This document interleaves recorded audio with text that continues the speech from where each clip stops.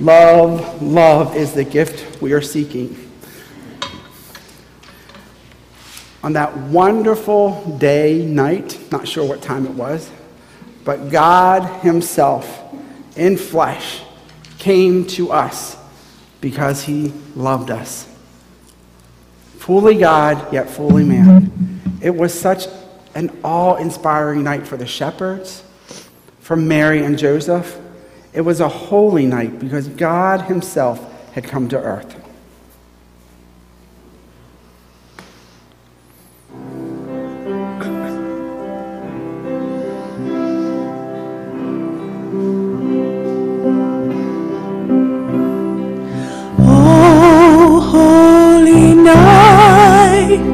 The stars were brightly shining.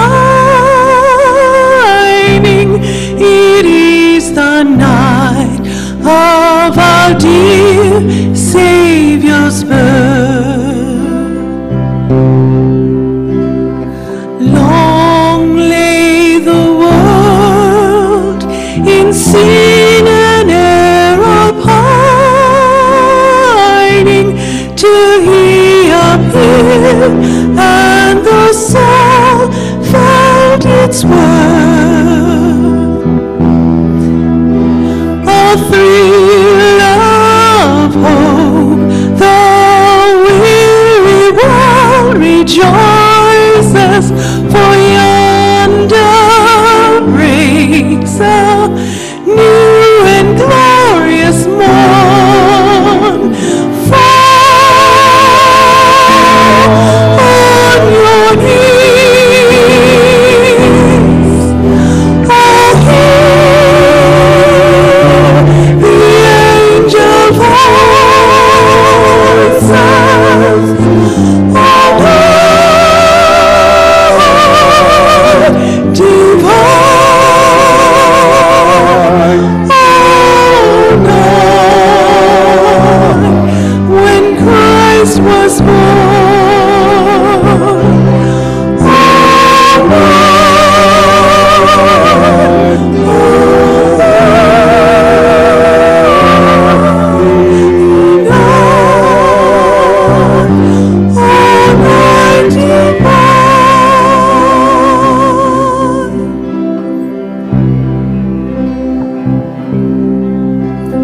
Truly he taught us to love one another.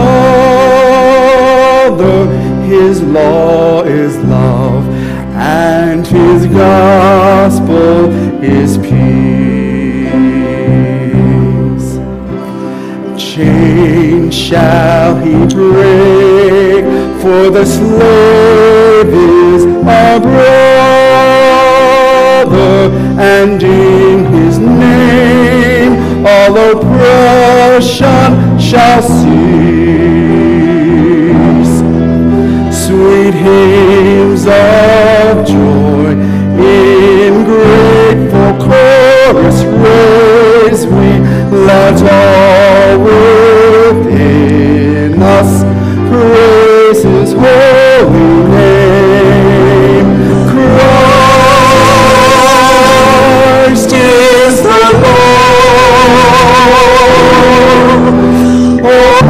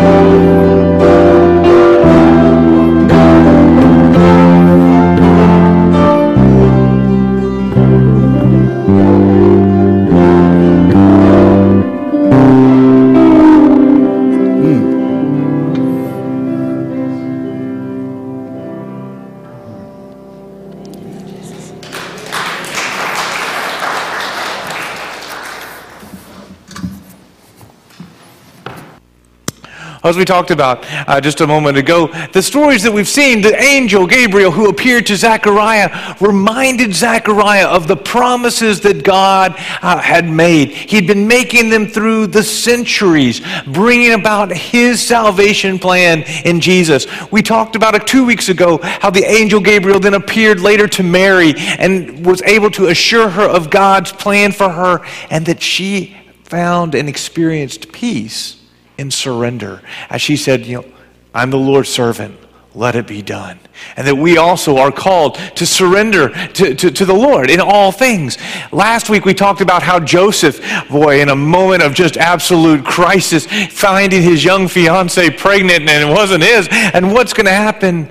The angel comes and reassures him this is from the Lord, and the joy in the turnaround that God has a purpose that is much bigger than him, much bigger than his ideals, much bigger than his goals in life, that God brought joy in the turnaround. Today, we're going to see how the Lord, and through his angels, tells us about the love of God. That just as Aaron reminded us earlier, it doesn't matter the sadness, the depression, the difficulties, they're real. But we can always be assured of God's love. Your worth. Let's hear it in the story. Read this together with me. I'll read it out loud for us. In Luke chapter 2, the very familiar Christmas story, it says, in those days, Caesar Augustus issued a decree that a census should be taken of the entire Roman world. This was the first census that took place while Quirinius was governor of Syria. And everyone went their own hometown to register. So Joseph also went up from the town of Nazareth in Galilee to Judea, to Bethlehem, to the town of David, because he belonged to the house and line of David. He went there to register with Mary, who was pledged to be married to him and was expecting a child. While they were there, the time came for the baby to be born, and she gave birth to her firstborn, a son. She wrapped him in cloths and placed him in a manger because there was no guest room available for them. And there were shepherds living out in the fields nearby, keeping watch over their flocks at night. And an angel of the Lord appeared to them, and the glory of the Lord shone around them, and they were terrified. But the angel said to them, do not be afraid. I bring good news that will cause great joy for all the people. Today, in the town of David, a Savior has been born to you. He is the Messiah, the Lord. And this will be a sign to you. You will find the baby wrapped in cloths and lying in a manger. Then suddenly, a great company of the heavenly host appeared with the angels, praising God and saying, glory to God in the highest, and on earth peace to those on whom his favor rests. When the angels had left them and gone into heaven, the shepherds said to one another, let's go to Bethlehem and see this thing that has happened, which the Lord has told us about. So they hurried off, and they found Mary and Joseph and the baby who was lying in the manger. Now, when they had seen him, they spread the word concerning what had been told to them about this child, and all who heard it were amazed at what the shepherds said to them. But Mary treasured up all of these things and pondered them in her heart. Now the shepherds returned, glorifying and praising God for all the things that they had heard and seen, which were just as they had been told. It's a familiar story. I don't know if you have a Christmas tradition, but in my home it was always the one where finally Dad, after maybe chaos, he would always say, no, we're going to stop for a moment and we're going to read the story. We would come back and just hear these words again, the words that are familiar to us, the words that remind us of Mary and Joseph. They remind us of Bethlehem, the small town, of the manger where Jesus was laid, of the roomless inn. I like this translation of NIV. They said there was no guest room for them. I thought, I always remember no room in the inn, and I always imagined that they got to the door and they're knocking, and it's like no vacancies outside of the motel. Bethlehem was actually a very small town, and probably most Bible scholars said there probably wasn't an actual inn or an actual hotel or a lodging place like that. I remember taking some college students, we went and stayed in the mountains of Peru, and they stayed there all summer. And where would you find a place to stay in a town of maybe only 100 people? Well, there's always someone who has the guest room. They're willing to rent out. There was always that, oh yeah, we have a little place out back that has a few little rooms that where travelers are coming through. You always find them. And it was probably something more like that the guest room was full, that all the guest rooms were full. They were packed, and there was no place for them to stay. The shepherds in the story, and of course Jesus. The story is all about Jesus. These are all the things we tend to focus on. But I guess this Christmas, as we've gone through this series, I really wanted to focus on this perspective that I had not thought of much before, but the perspective of the angels. Have you thought about the perspective of the angels, especially on that day of Christ's birth and the time leading up to Jesus? They had an incredible anticipation. I believe that this idea that the culmination of the salvation history, that the Christ child would be born, that this had to be a time of expectation, anticipation, and excitement for these angels. Now, whenever we come to Christmas season, that's usually a season of excitement. Is this true for your home? One of you already shared with me today that you just had your family Christmas celebration. You had it a little early, and I think it was 9 children. Is that right? 9 grandchildren, and we all know what this is like, right? When there's children involved in Christmas, it just makes Christmas exciting. Right? I mean, there is. My mom would say chaos. My mom's not a fan of chaos, but it is chaos. It is excitement. It is presence. Was it screaming and yelling and just glee and just, oh boy, what's going to be in that present? Oh, what's going to happen next? There's just that anticipation. And you remember trying to maybe get children to go to sleep, or maybe you were one of those children that, oh, can I go to sleep on Christmas Eve? It's like, oh, you've got the excitement about tomorrow. There's always some anticipation built in to Christmas. But can you imagine for the angels, through the millennia, through the centuries, building up this anticipation of the birth of the Christ child? You see, we've sung songs, right? We just sang infant lowly, infant holy, right? Infant holy, infant lowly. Whichever way it goes. We just sang the song about, here's the oxen lowing, do you know, right? That the babe that was born is Lord of all? We just sang that. Because we're not sure that the oxen knew squat. I mean, they may not have known anything. They might have been eating. We don't even know there were oxen there. But we know there might have been animals around. We don't know what was going on. But do they know that this is the Messiah child? Mary, it says in the scripture we just read, pondered these things in her heart. 2 weeks ago or last week we sang a song that Laura shared with us. Mary, did you know? There's all kinds of wonder about what did they know. But let me tell you who knew. The angels knew. The angels knew. Listen what it says in the book of Peter. 1 Peter, Peter tells us this. He says, the good news about Jesus, it was revealed to the prophets. God has been sharing throughout history what he was going to do. And when they spoke the things that have now been told you by those who preach the good news or preach the gospel to you by the Holy Spirit sent from heaven. Then look at this last phrase. Even angels long to look into these things. So in heaven, what were the angels doing? What was their favorite topic of conversation? What was their big interest? It was like, I'm thinking about studying archaeology. No! The angels wanted to study and learn about Jesus. The angels didn't want to talk about philosophy. They didn't want to talk about biology. The angels wanted to see, what is this salvation history going to be like? What's going to happen? How is God going to bring about the fulfillment of all things and redeem the universe and bring people into a relationship with him? How is he going to deal with this sin problem? The angels long to look into the things about salvation, the things that concern Jesus. We heard the scripture read by Alex this morning from John chapter 1. It says, look, in the beginning was the Word, the Logos, the reason, the understanding.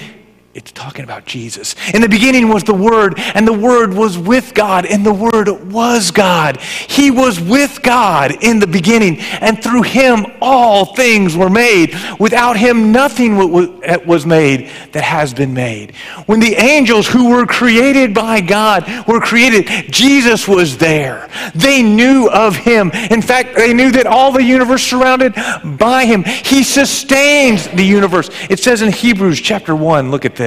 The Son is the radiance of God's glory, the exact representation of his being, sustaining all things by his powerful word. And after he provided purification of sins, he sat down at the right hand of majesty in heaven. That place he dwelt, the place he held, the station he had before this birth, before the incarnation, before coming to us. Jesus has returned to his rightful place as King of all things. Who knew this?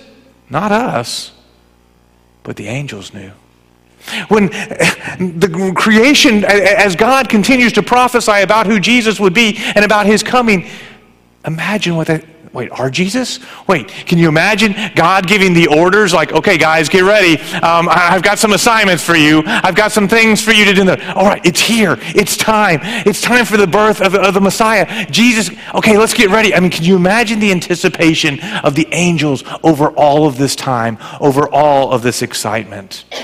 Verse 4, and so he, Jesus, became much superior to the angels as the name he has inherited is superior to theirs.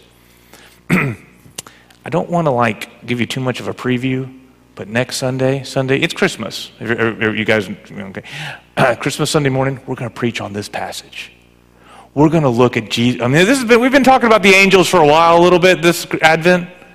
We're going to focus on Jesus because it's all about Jesus. The writer of Hebrews wants to make sure we know that the name that he has is so superior to the angels because he is the center. He holds it together. In Colossians chapter 2, it says, "For in Christ all the fullness of deity lives in bodily form. And in Christ you have been brought into fullness because he is the head over every power, every authority." What was it like for these angels? It's Christmas. It's the time when Jesus is coming. It's the time when God will somehow strip off. It tells us in Philippians that he who in very nature God did not consider equality with him something to be grasped, but made himself nothing, taking on the form of man, humbled himself, becoming obedient to death, even death on a cross. Therefore, God's exalted him to the highest place. This Jesus took off, kind of like taking off the sweater. He would take off this part of his divinity, and Jesus limiting himself, the kenosis, the coming to be with us. This was an amazing moment, and the angels had to anticipate what is about to happen here. Wait. Human? Wait. Limited? Wait. All the fullness of God in bodily form? You mean our Jesus? You mean our Creator? You mean our King is going to limit himself and be wait, what?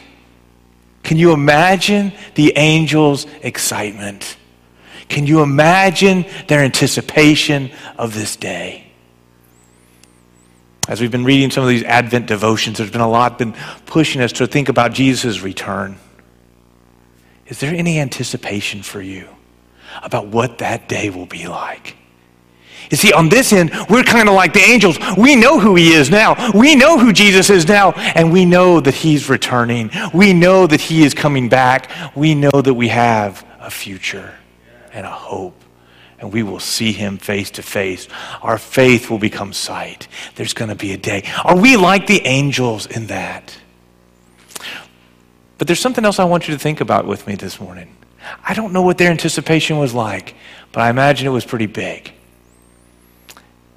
What seems to be interesting to me is then, could you imagine their response to this, quite honestly, an incomprehensible assignment? They've got this anticipation of the Messiah becoming flesh, the incarnate Son of God, walking among humanity as they think about it, and then they're given an assignment.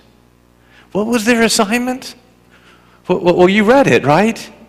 Verse 8, and there were shepherds living out in the field nearby, keeping watch over the flock at night. I don't know about you, but this might have been one of those moments I would have been like,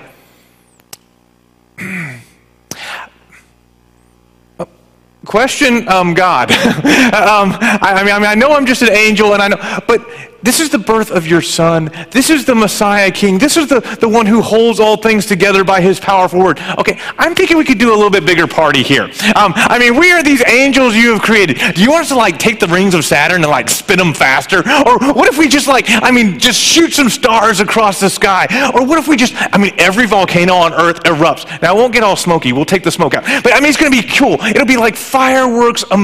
Can't we do something a little bit bigger? I'm thinking the seas, let's make them roar. Let's make the mountains quake, and let's make the trees clap their hands. Let's just, shout it. Now, who are we inviting? Let's get the guest list going. Okay, Roman emperors, Persian kings. Let's get all of the royalty. Let's deck it out. The biggest feast, the biggest celebration, right? It's for your son.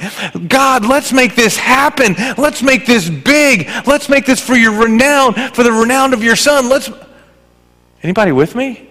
Party planners? Are you thinking, let's get this going here? No. Go to the shepherds. Okay, sometimes we romanticize the shepherds a little bit, right? It's these, because shepherds, the pastors are supposed to be shepherds. Oh, taking care of the flock. And maybe this is a symbol of, it wasn't. It just wasn't. I'm sorry. That's not what Luke is trying to show us. That's not what God is trying to. The shepherds in this time period, that was like the job you didn't want. That was like the one that nobody really wanted to do. These guys were working the night shift. They were out keeping their flocks at night. This was like, okay, years ago I had to get new siding put on my house. And the contractor that was helping put on the roof and do all the work, he was like, oh, yeah, we haven't got the siding up. I got to get my siding expert guys. I was like, okay, well, wait till you get your siding expert guys. I was talking to my boss, and he said, you know what a siding expert is? I was like, no, I don't. He's like, that's an unemployed guy from yesterday. He was like, that's not a super high skill. And I was like, what do you mean that's not a super high skill? It seems like a pretty high skill for me. I don't know how to do it. But his comment was, that's a job that you can teach someone to do pretty quickly. It's not that hard. And I thought, this is like the shepherds of their day. It was seen as a lowly job. It was seen as, anybody could go out there and kind of keep the wolves away from the sheep or keep them corralled. This is just something anybody can do. This is unskilled labor. This is not all that important. Do we do that today? Just like my boss. That's just unskilled labor. This is just the person serving me at the restaurant. This is just the person that's helping me, at the checkout line at the store. This is the person, I'm going to speak up for the people in customer service, right? Customer service people, right? Amen. Amen. The people that, fix my thing that wasn't done right. I'm upset. God chose to show the shepherds that they, that night, were the ones that he laid absolute importance on them. It wasn't this secondary job. It wasn't the afterthought position. It wasn't just the, you're anyone that, no. They got elevated, that they got to hear. Who came? An angel of the Lord appeared. There's the emphasis, to them. Not to Roman emperors, not to Persian kings, not to the religious elite, the temple, the high priest of the temple. No, they didn't get to hear. But that night, the angels appeared to the shepherds. Who do you discount? I'm telling you, God made sure that these shepherds knew their worth. You see, the truth of the matter is, we're all just shepherds. You guys remember doing this? I just saw it on Friday. Our preschoolers here. We have to celebrate our preschool. As the family, this place was packed with parents and grandparents, and the preschoolers are acting out the story of Jesus, and there's little people dressed up as wise men and little ones dressed up as shepherds and little kids with little sheep ears on jumping up and down. And as they're relating the story of Jesus, the truth of the matter is, in the eyes of God, are we not all just these little children with the little sheep ears going, yay? Does God need our praise? Does He allows us to come. We're all just humble children We are all just shepherds. This season, I want to make sure my eyes are open. I want to make sure that I'm seeing those that God has placed around me, that those God has placed, whether it's someone I'm talking to on the phone, a salesman that I'm talking to at the store, a person at the restaurant, that anyone I encounter, that I need to say, the Lord would have appeared to them. The Lord wants them to see the love and the glory of Jesus. That He wants to see that love reflected in my life. Just like the shepherds sitting out with their flocks at night, not really able to go home that night, not probably where they wanted to be. God, the incredible grace of the presence of the host of the Most High. It had to be just an incomprehensible assignment to those angels. But look at the lesson that it teaches us. Finally today, as we consider this example of the angels and their perspective, I want us to look and focus on their incredible announcement. This task that they were given to do, this incredible announcement that is not just for the shepherds, but it's for us. The angel said, "Do not be afraid. I bring you good news that will cause great joy for all people." If there's one thing I feel like our world needs to hear today, don't be afraid. Don't be afraid. I know that there are circumstances beyond our control.